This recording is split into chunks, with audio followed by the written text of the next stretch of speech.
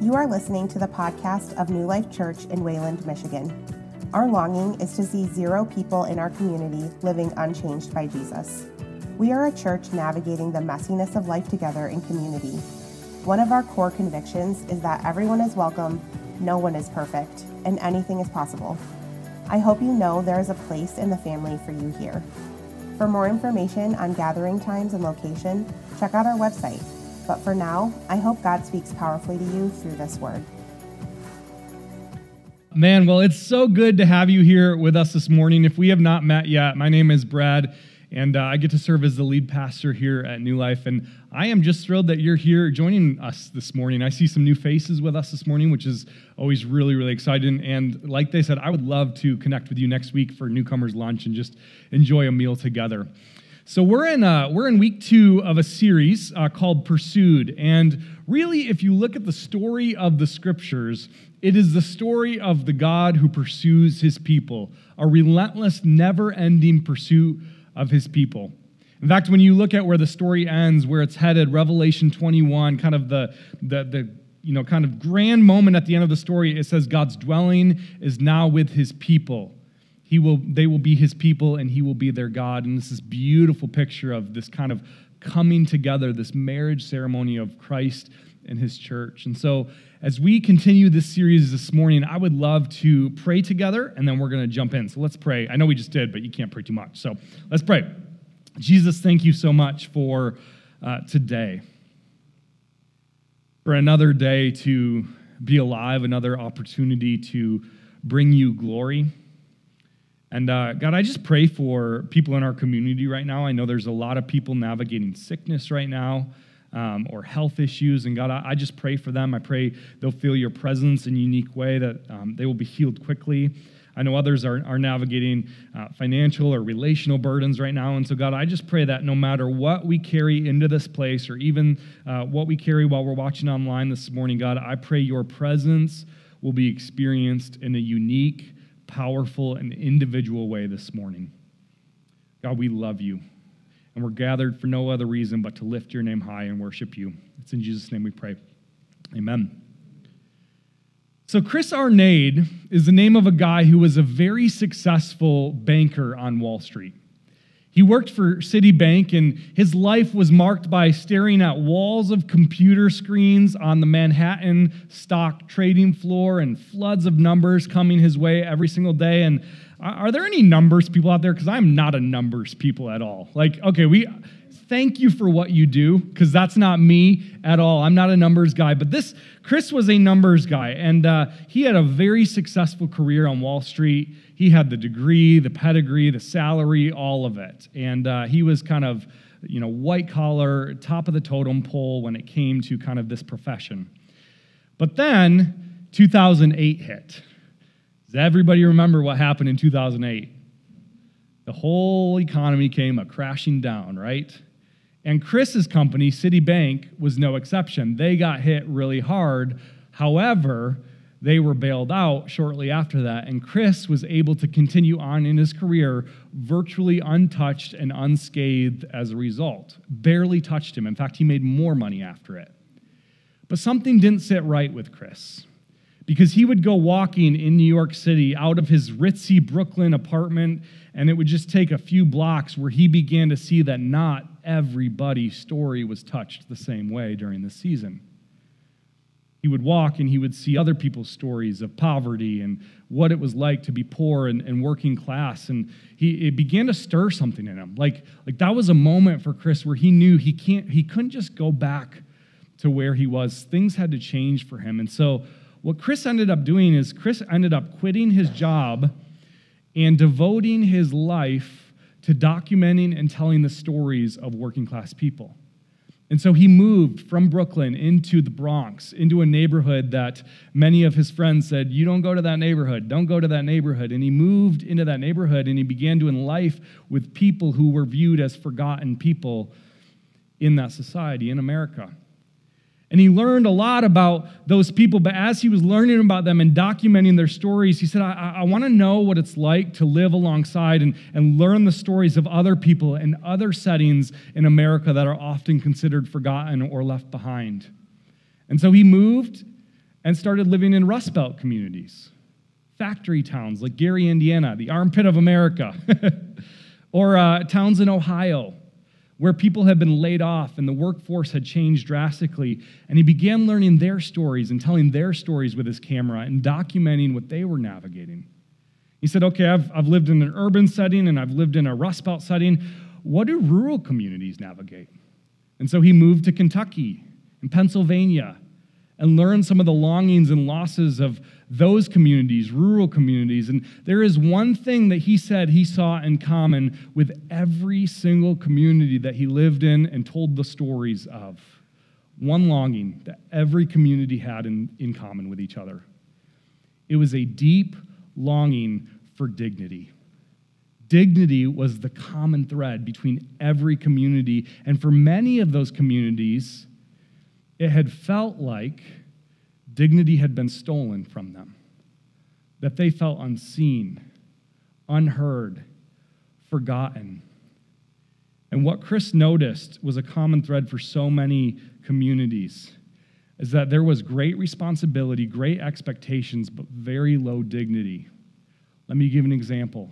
Maybe you work for a company where you just grind it out every single day, and you punch the clock, you work hard, and you just grind and grind and grind, only to end the day with a boss that doesn't see you or appreciate you. Great responsibility, great expectations, low dignity. Or maybe you walk through life and you have a very high, just kind of, what do people think of me? What do people think of me all the time? And that's constantly what you're asking in any interaction. And so you focus so much on the number of followers you have on social media or the number of dollars in your bank account, and you put these high expectations. You bear this weight, you carry this weight, great responsibility, but low dignity. Or maybe for you, you get caught up in the new year, new me mentality. That says your value is determined by the number you see when you stand on the scale. And so your mentality right now is, well, I got to work hard so that I'll be accepted. I got to put the work in so that I will have value, great responsibility, low dignity. Maybe, and there's endless examples of this. Maybe you pay the bills every single month and cannot come up with enough money to put food on the table or meet ends meet at the end of the month, especially with inflation right now. High responsibility, great responsibility, low dignity. What is it like? What are the feelings that come with being in that position? Because I've been there. What are the feelings that elicits in you when you feel like you're in that position? I think one is anger, maybe resentment, maybe jealousy, frustration. But I want to submit to you this morning that perhaps there is a better story that we were designed for. Perhaps there's a better story that the God of the universe has actually created us to live into. And so I want to talk about that better story this morning together. So we're going to be in Genesis chapter 1, way at the beginning of the Bible. It's like literally one page in. Genesis chapter 1, and I want to look at how God originally designed humans to be in the world, because I think it has some pretty important implications for us today. This is what it says in Genesis 1, verse 26 through 28. Then God said, "Let us make man in our image, after our likeness, and let them have dominion over the fish of the sea, and over the birds of the heavens, and over the livestock, and over all the earth, and over every creeping thing that creeps on the earth." So God created man in his own what? Image. In the what? Image. Let's say that louder. In the what? Image. There we go. Of God, he created him. Male and female, he created them. And God blessed them. And God said to them, "Be fruitful and multiply and fill the earth and subdue it, and have dominion over the fish of the sea, over the birds of the heavens, and over every living thing that moves on the earth." So over and over in these short few verses, this same thing is repeated. In the image of God, he created humanity. Over and over, the author of this story really wants us to understand this point, that God created human beings in his image to be visible representations in the world of the invisible God. That human beings were created to show the world what this God is like. And yet Genesis, some of you may not know this, but Genesis was not the first creation story to be written or come on the scene. In fact, there were several creation stories around before Genesis was ever written, and the most popular one by far told a similar but yet very different story about the creation of the world by the gods. This is how this one went. In the beginning, the earth was formless and void and empty, and chaos and darkness reigned. That's just how the Genesis story starts. But then out of this chaos, an epic war of the gods emerged. And so you have gods of different elements, like the god of the sea and the god of lightning and the god of all of these different elements warring at war with one another to determine who would earn the right to create the world. And eventually, after these dozens of gods are warring against each other, one god rises victorious above the others. His name is Marduk. And it's with the blood of his nemesis god who he had just slain that he creates the world. And just like Genesis, land out of sea and birds and vegetation. And Marduk creates this whole world, but then he realizes, holy cow, maintaining this world is a lot of work, and I don't want to do that work. And so what does Marduk do? Marduk creates a slave labor force of primitive creatures called human beings to toil and to work the land so that Marduk doesn't have to. This is the dominant story that Genesis 1 is written into. And yet it's such a different story. Because in Genesis 1, the earth began and it was formless and empty and chaos reigned. But there weren't many gods. There was one God named Yahweh. 3 persons. Father, Son, and Holy Spirit. And these 3 persons were not at war with one another. They were defined by self-giving love towards one another. And it was out of this self-giving love, not out of war, but out of the self-giving love that this God, who is unlike all the other gods, created the earth. Piece by piece, Spirit hovering over the waters, Father speaking light and land into existence, Son being the one by whom and for whom and through whom all of creation is made, together in unity making this earth. And that God sat back after he had finished creating and said, it is very good. And then he made human beings. But he didn't make human beings as a slave labor force. He made human beings with dignity as his partners in carrying creation forward. It is a drastically different story. You see, Marduk's story is a story of great responsibility, humans being slaves, but no dignity. Yahweh's story, God's story, is a much different story. So what does it mean to be made in the image of God? That's like kind of a, abstract concept. Well, I want to just kind of demonstrate here for a second for you what it actually means to be made in the image of God. So I brought two money bills here, and if I were to come up to you and I were to offer you, do you want the $1 bill or do you want the $100 bill? Which one would you choose?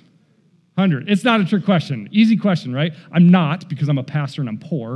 I'm not Joel Osteen. We don't have money in the walls of this church, so I've looked. I'm just kidding. Of course, we'd take the $100 bill. But just kind of on the surface, they feel the same. They're both just a piece of paper. Like, what is it about them that gives one so much more value than the other? The image on them. It's the image they bear.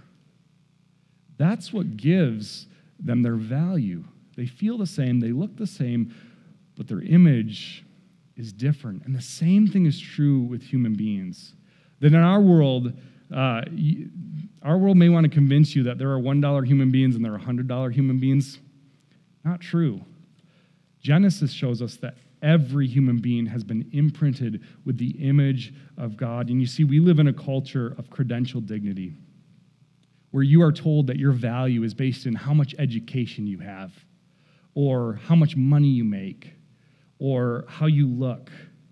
And ancient peoples knew this well. See, the people that would have first heard the Genesis message that every single human being was created in the image of God had heard that language, image of God, many, many times throughout their lives, but it was only reserved for kings. Only kings were made in the image of God. Genesis confronts that. It confronts the society it was first written for, and it confronts our society still today to say credential dignity in God's world is not a thing. Every human being bears dignity. And the scriptures are constantly pointing back to Genesis 1, Genesis 1, Genesis 1 as a reason for why you bear dignity. Genesis 9 says, you shall not slay the blood of another human being because why? They're made in the image of God.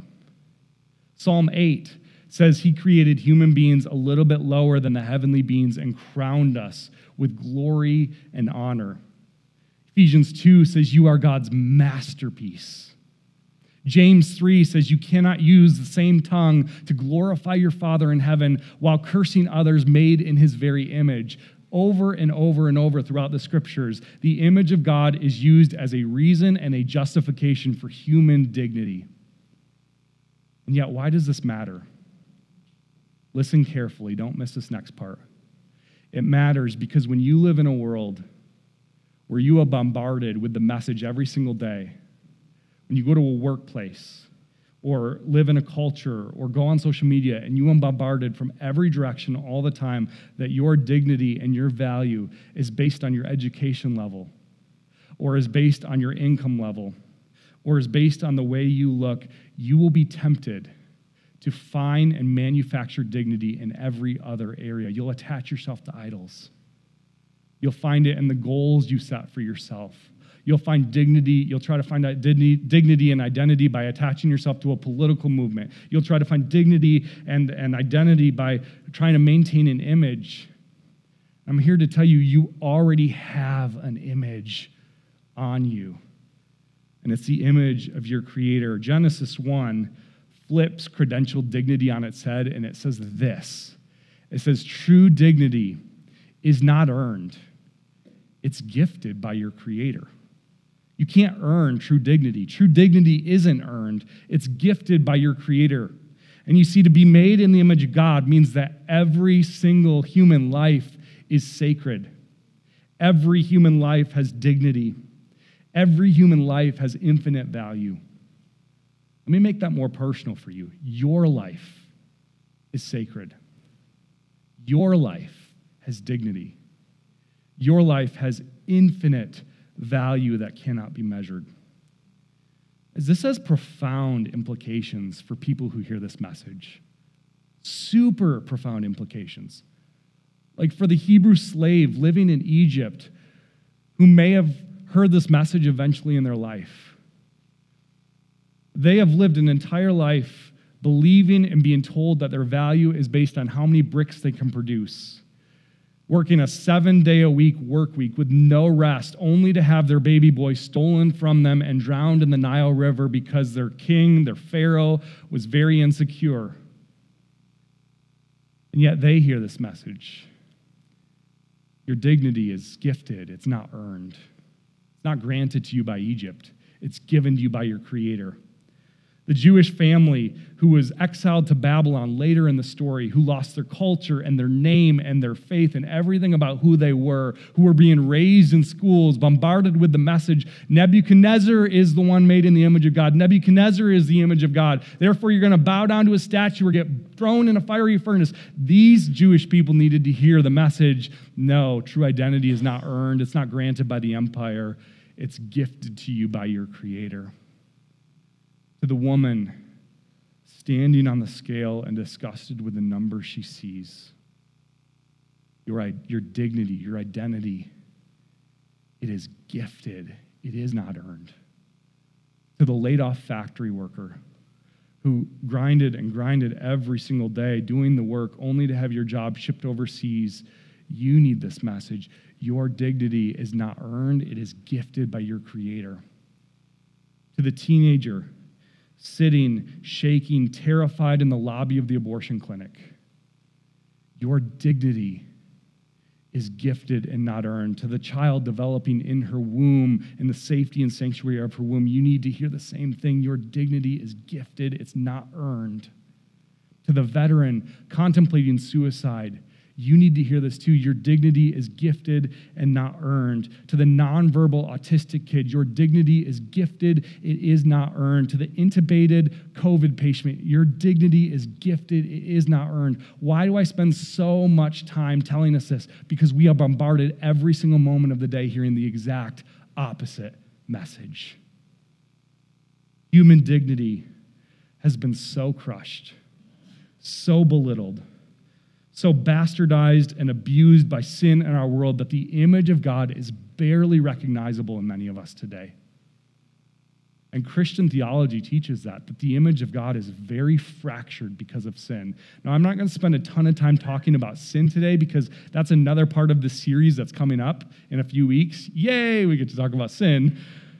But I want you to understand right now that sin has damaged this image. And so how do we live as people, on one hand, who maybe believe that God has granted us dignity, who gifts us dignity? How do we live with that truth in a world that desires to crush our dignity every single day? Because I could end this message here, and maybe you'd go away feeling a little bit better about yourself, but I will have failed as a preacher if that's all you take out of this message. Like, how do you take this message into your Monday morning at work with the same boss and the same grind? How do you take this message into your Tuesday night with your spouse? Here is the kicker, and I want you to understand this. This is so important to understand. That if Marduk's story and the story that our world is telling us is one of great responsibility but no dignity, this is a story that is being told over and over to us. Great responsibility but no dignity. The story that God desires us to see in the story of Genesis 1 is this: that with great dignity comes great responsibility. That is totally a ripoff Spider-Man. Sort of. With great dignity comes great responsibility. In other words, in Genesis 1, God created human beings and he placed his image in us. And then what does he say as part of our image bearing? He says, let us make man in our image, after our likeness, and let them, these words aren't on the screen, I'm just going to read them here, and let them have dominion, let them have responsibility over the fish of the sea, over the birds of the heavens, over the livestock, over everything I have created. And God said to them, be fruitful, multiply, go into the earth and subdue it, and have dominion over the fish of the sea. You see, for God, the way he created us is that with great dignity comes great responsibility. And God looks at this sinful world today, and he was not content with just seeing his image crushed over and over and over in this world by sin. He's not content with the messages that you are sent every single day in this world about your value and your worth being tied to what you learn or what you earn or how you look like. So what did he do? He bound himself to our human story by sending his son Jesus Christ to reclaim the image of God in us. You see, Jesus is the truest image of God to ever have lived on this planet. Paul, one of the New Testament writers, towards the end of the Bible, says it this way. In Colossians 1, 15 and 16, he says, he, Jesus, is the image of the invisible God, the firstborn of all creation. For by him all things were created in heaven and on earth, visible and invisible, whether thrones or dominions or rulers or authorities. Paul is using Genesis 1 language, right? He's setting us back, dominions, ruling. He's using the same exact language. All things were created through him and for him. You see, Jesus came as the truest image of God, but it was not enough for him just to be a human being that was the fullest picture of who God is. What Colossians 1 tells us is that Jesus, as the truest image of God, was both fully human and fully God at the same time. That he alone is the one who binds back together what sin has broken in our image-bearing status. With great dignity comes great responsibility. If you are in Christ, Jesus has already reclaimed the image of God in you. If you are saved, if you have received salvation and you are walking with Jesus, Jesus has already reclaimed the image of God in you. And that cannot be stolen from you. That is secure. That is something worth building a life upon. And so what does this mean for your life? Man, this has so many drastic implications for the way that we choose to live through this dignity, through this identity as image bearers. Paul in Colossians takes this idea further just a few chapters later, and he says it this way in chapter 3, verse 10. This is what he says: "Put on the new self, which is being renewed to a true knowledge according to the" what? Image of the one who created it. So what Paul is saying is that in Christ, you are a new creation where the image of God has been fully reclaimed in you. And as a result, the way you live is all about being formed and reformed into the person of Jesus, into his image in the world. With great dignity comes great responsibility. If you are in Christ, you move out into the world and in a completely new kind of way, where you have nothing to prove, you have nothing to earn. You don't have to serve others for love, but you can serve them from a place of already being deeply loved. You don't have to go to work for dignity. You go to work from a place of already being dignified because of who Jesus says you are. See, our new desire when we are in Christ becomes to throw off, to cast off anything that is out of alignment or incompatible with that image that has been renewed in us. Like when this image has been reclaimed in us because of Jesus, our new desire becomes throw it off. See, too many of us think that Christianity is just get saved, behave, and maybe God will let you in. I think that's far too small of a story to be telling about who Jesus is. It's not even that biblical of a story. Here's a better story. The image of God has been reclaimed in you. And you can see what it looks like through the person of Jesus. And anything that is incompatible with that image, cast that off, throw that off, because the image has been reclaimed in you. This is who you are in Christ. When my 6-year-old ever kind of makes a mistake, we've been trying to kind of shift the way we do discipline or talk about the mistake that she's made. And so instead of going direct, and I'm a super flawed parent, so don't take parenting advice very often from me, but when she makes a mistake, instead of just going like, hey, you did a bad thing, we've tried to kind of shift our language a little bit with her. And so instead of just saying you did a bad thing, we try to say this: that's not who you are. Like, that's not who Jesus is developing you into, Emery. Like, you bullied your sister, but a bully is not who you are.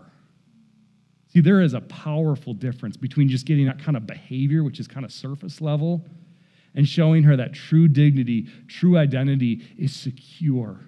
It cannot be taken from her. And so with great dignity comes great responsibility. Your dignity is not up for debate in this world. Can I just be as clear as possible with that? Your dignity, whether you are a factory worker, whether you are a high school dropout, whether you are somebody who just walked into this place with a whole bunch of junk, your dignity is not up for grabs. It cannot be earned, but only granted by your Creator, by the one who gave it to you in the first place.